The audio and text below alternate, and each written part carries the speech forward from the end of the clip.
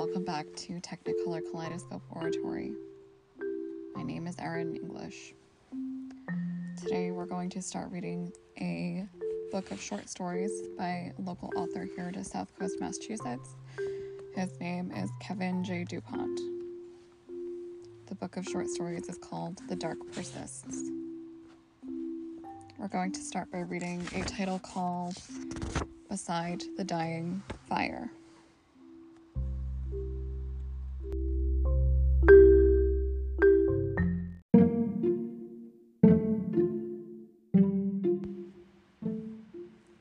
It was just last month that I counted 364 stars. Now, as the purple chill of the evening air arrived, I began my count again. It doesn't take nearly as long. 12, 13, 14. I twisted my lips as I marked down the number in my notes. It seemed to be really accelerating towards the end. Over a dozen stars had vanished from airspace since last night.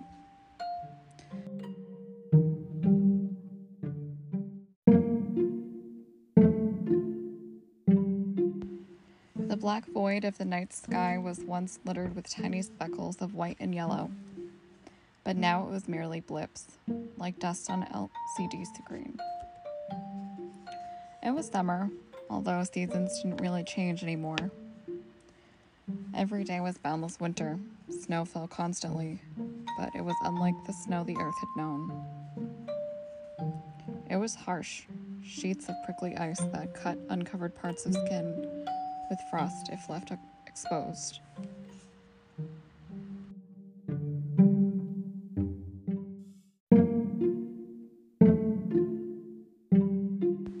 It was an uncomfortable place to exist, to say the least.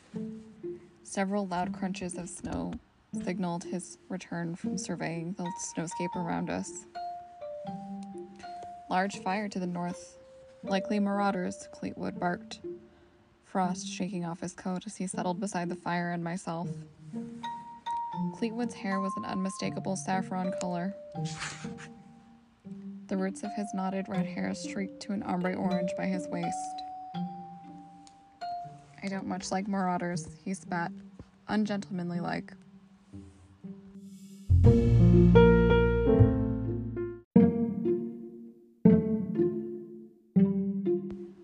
They're not marauders, she said, not looking up from her own spot beneath the ledges of the tent. Snow was still managing to hit Ainsley in the face. They are just survivors like the three of us. Ainsley talked and acted like she could have had Coke bottle glasses and her hair combed flat against her head. But reality was often less cliche. Instead, she was unusually tall, broad-shouldered, and had aptly earned the name linebacker, scientist from Cleetwood. Cleetwood was 4 inches her junior, but his bravado compensated as if he were 4 feet shorter.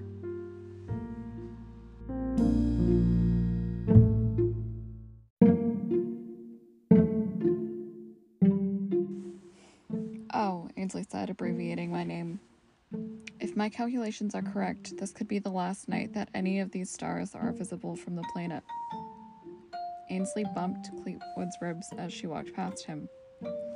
Then your calculations mean we cannot be afforded more time, I said. We must initiate the protocol now. Ainsley's left eye twitched. It always did that when her superpowered brain tried to process reality from the theoretical. She spent her days scribbling on paper. Cleetwood laughed deeply, shaking his head as if the past few months we had all been together were a dream he was about to awake from. You said even if the stars went out, I could have up to a week for final preparations, Ainsley pleaded. I was untruthful, I retorted, matching her eye twitch with a cheek wink.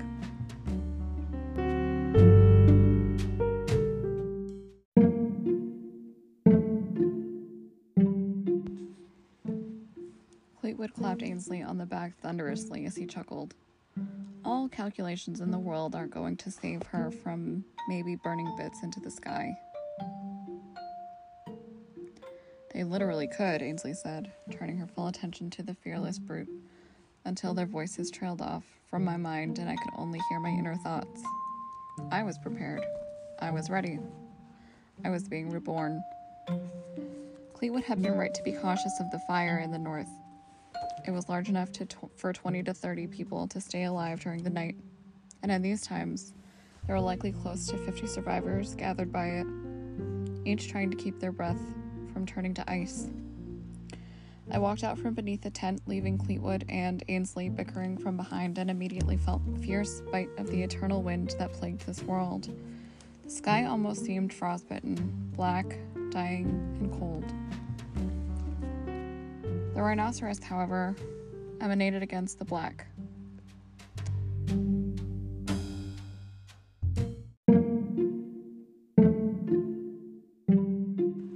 It was 18 feet, 6 inches in height, large enough to get the job done, but small enough that no one else could see it from afar. Near its gold peak, a vicious-looking dagger that served as the ship's beacon jutted out, with an ominous purple light at its point. It looked like a horn, so Cleetwood had named it Rhinoceros. Oh, Cleetwood's voice whistled in subtly as the wind. I hadn't even noticed the bickering had stopped in the background. Yes, I said. There was a long silence between us. Cleetwood spoke of marauders and bandits and crime like we lived in the Old West because to him, that's what the world had become. I had already been with Ainsley many months before we met Cleetwood. He was among the criminals that had roamed about this fallen earth. He could have helped his brethren destroy us, but he did not. He helped us, and I never asked why. Ainsley did, but Cleetwood never answered. Ainsley keeps saying the rhino isn't ready, he said. It needs to be as ready as it needs to be.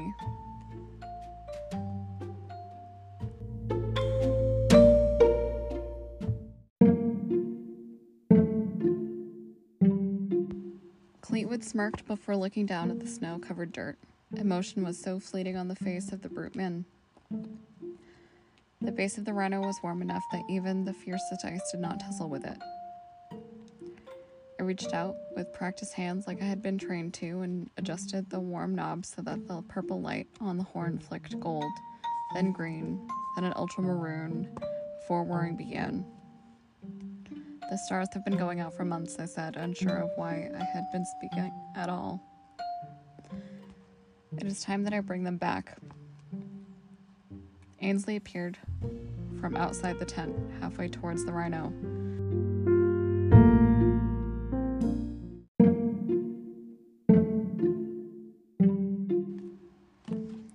She looked worried and excited simultaneously, like a kitten discovering a bug on a window. The rhino will serve its purpose, I said, so that Ainsley could hear me, but not diverting my attention from the ship's operating protocol. I didn't need Ainsley or Cleetwood to do this, but I needed them there for it. Oh, if this burns up before you, Ainsley said, voice trailing off.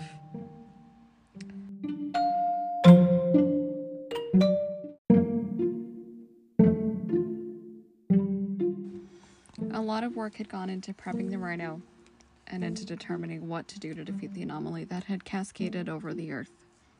It skirmed in the sky with its inky black tentacles, with only glimmers of what it consumed. The frozen star had replaced our sun, the black hole of our own creation. The rhino blinked 3 times red to signify the completion of turn-on protocol. I moved swiftly to bypass the safety in order to begin the launch protocol. With such precision, I heard Ainsley gasp.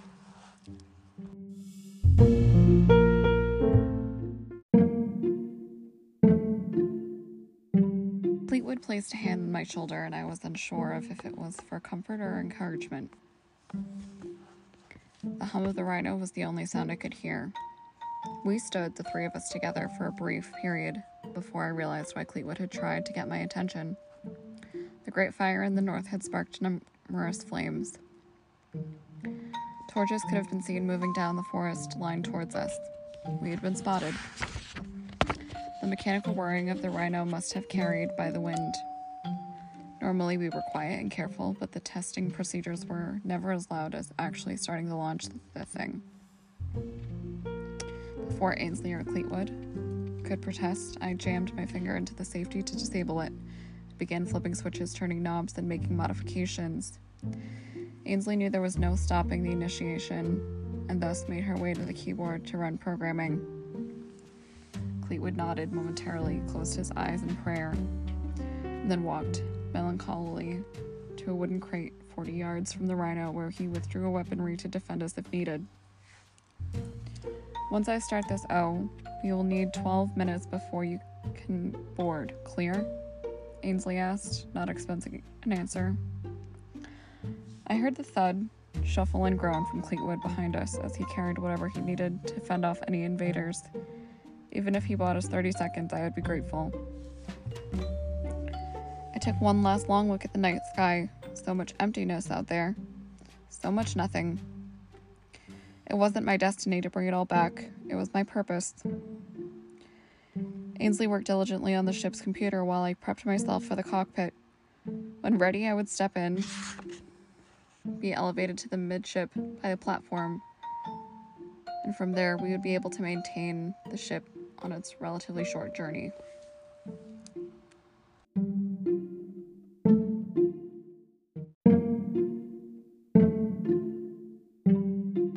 Hey, Cleetwood's voice boomed.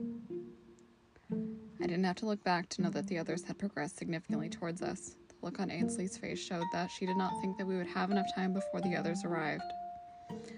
Wind whipped rime and snow across the air like shredded paper, yet the hum of the ship was so heavy and guttural, it overpowered nature. The platform for the Rhino beeped twice before opening for me to step onto. I quickly obliged, looking back to see 12 to 15 torches of light now free from the forest and marching across the snowy landscape.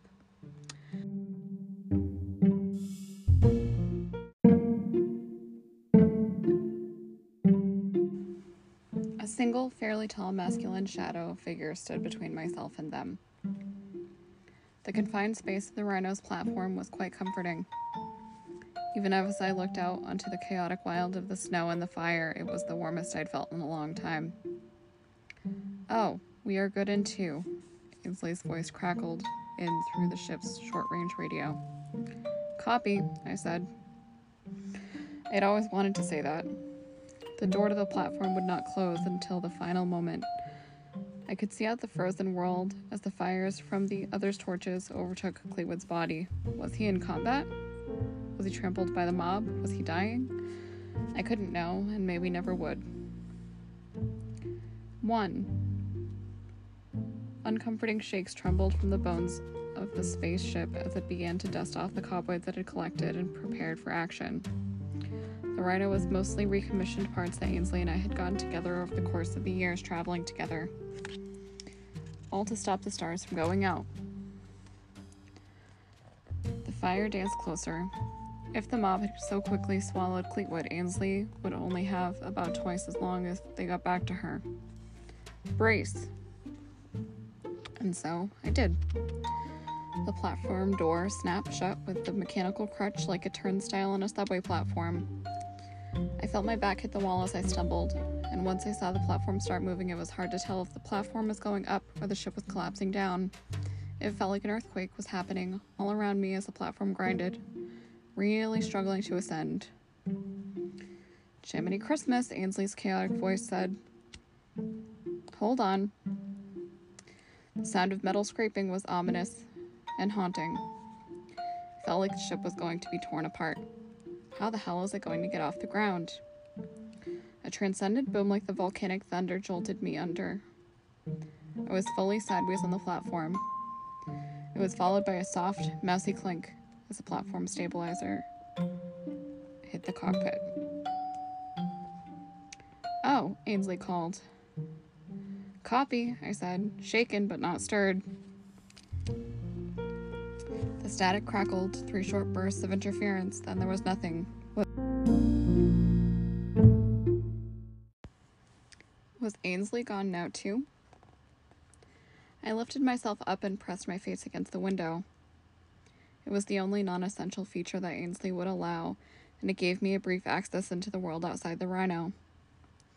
The torches from the Marauders' survivors were no longer flames licking the trees in the distance. They were tickling the bottom of the Rhino like the witch's cauldron. Would they try to come for me next? Would they rattle the Rhino off its docking station and ruin my entire purpose? Shimmy, shimmy, and a quarter turn from the engine's mechanism, and the Rhino began to spark fire in retaliation. The whole iron cage started to sing as gallons of rocket fuel ignited and burst. Suddenly, the fires from the pillagers were doused as they scattered backwards, being led away by my inside fluttered. An overly tall, sciencey linebacker of a woman. My eyes scanned the ground as 24 human beings scrambled away from the launching rocket. The ombre red hair of Cleetwood caught my eye easily. He was looking up at me with an insane laughing smile. The Rhino popped off the docking mechanism and was now freestanding. The inertia of the launch was now thrusting the rocket upwards. It felt like being in an elevator inside of a volcano. The ship wobbled, floating up like a drizzled bumblebee. For several seconds, before I felt the roar of its true power. Suddenly, I was flying. The snow, the fires, the people became smaller, but they were all safely away from the docking station now, looking up at me. Ainsley was right. They were not marauders. They were just humans. They were just survivors. Oh, Ainsley's voice crackled through one last time. The static was continuous as Ainsley held her call open for several seconds without saying a word. I feel the same way. The radio shrieked and died, as was the atmospheric interference became too much, and my contact with the ground and my friends was terminated. I would now be reliant on the very basics of tools, similar to the ones during Earth's original Apollo missions.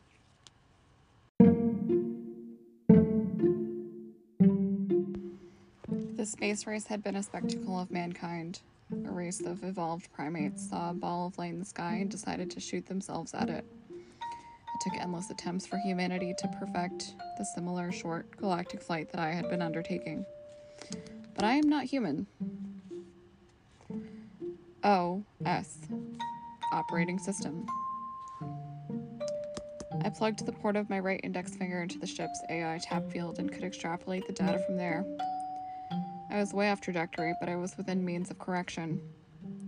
The data of the Rhino felt warming to me, like blood would to a fleshling. Simple fixes, and the Rhino was on course for the frozen star as Ainsley and I had mapped. The Rhino was forced to operate on such a basic tech because the payload it was carrying needed to carry many resources to safeguard. There was only one way to bring the stars back to Earth, that was to destroy the black hole we had formed.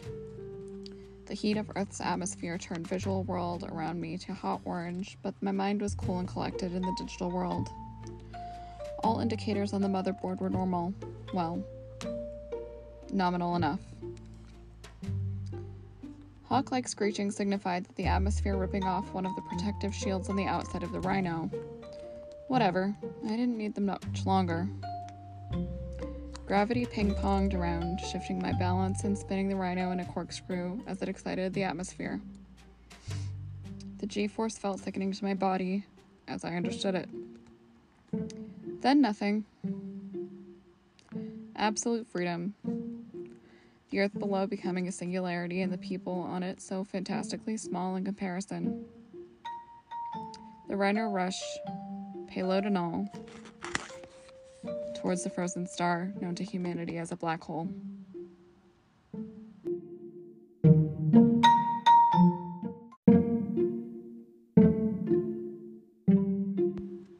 "40 minutes, and the Rhino would collide with the heart of the gravitational giant. As the rattling cage calmed for spaceflight, I internally began the countdown. It would be my last 45 minutes alive. I remembered when Ainsley first activated me in her lab. I remember when she transferred me into this bipedal body. I remember when she realized that I experienced true artificial intelligence. My first emotion was joy. 30 minutes, and the payload of hard-scavenged nuclear reactors would collapse in the black hole and myself inside of it. I remembered how Cleetwood had mentioned that he had a son once. Most people got really quiet when they talked about their children, and they had lost them.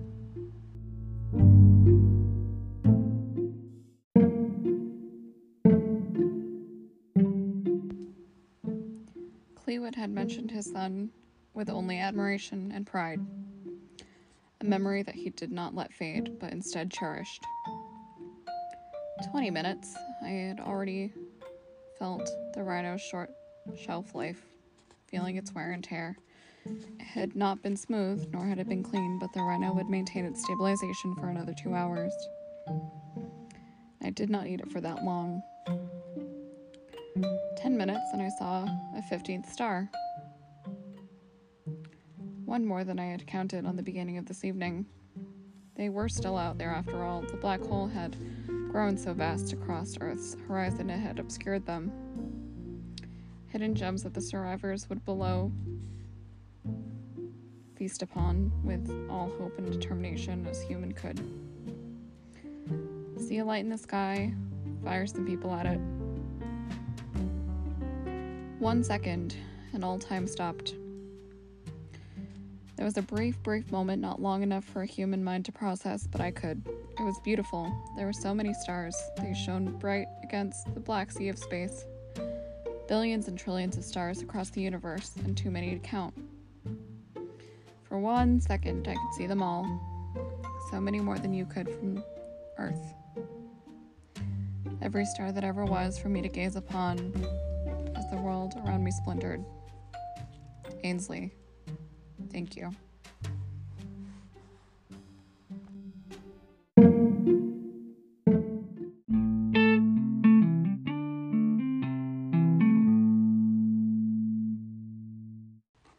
Thank you to everybody who's listening. This is a short story, the first of many that I'll be reading by Kevin J. DuPont.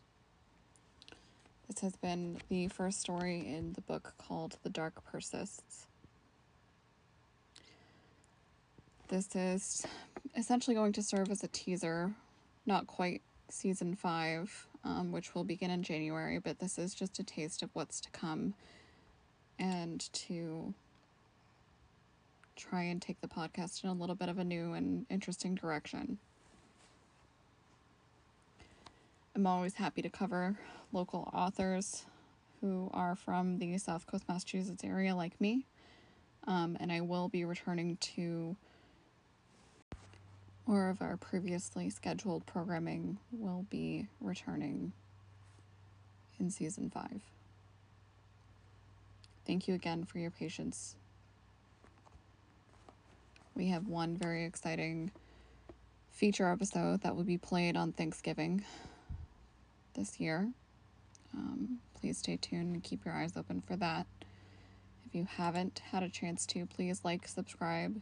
If you have any opportunity to, please share this to your Twitter, to your Facebook.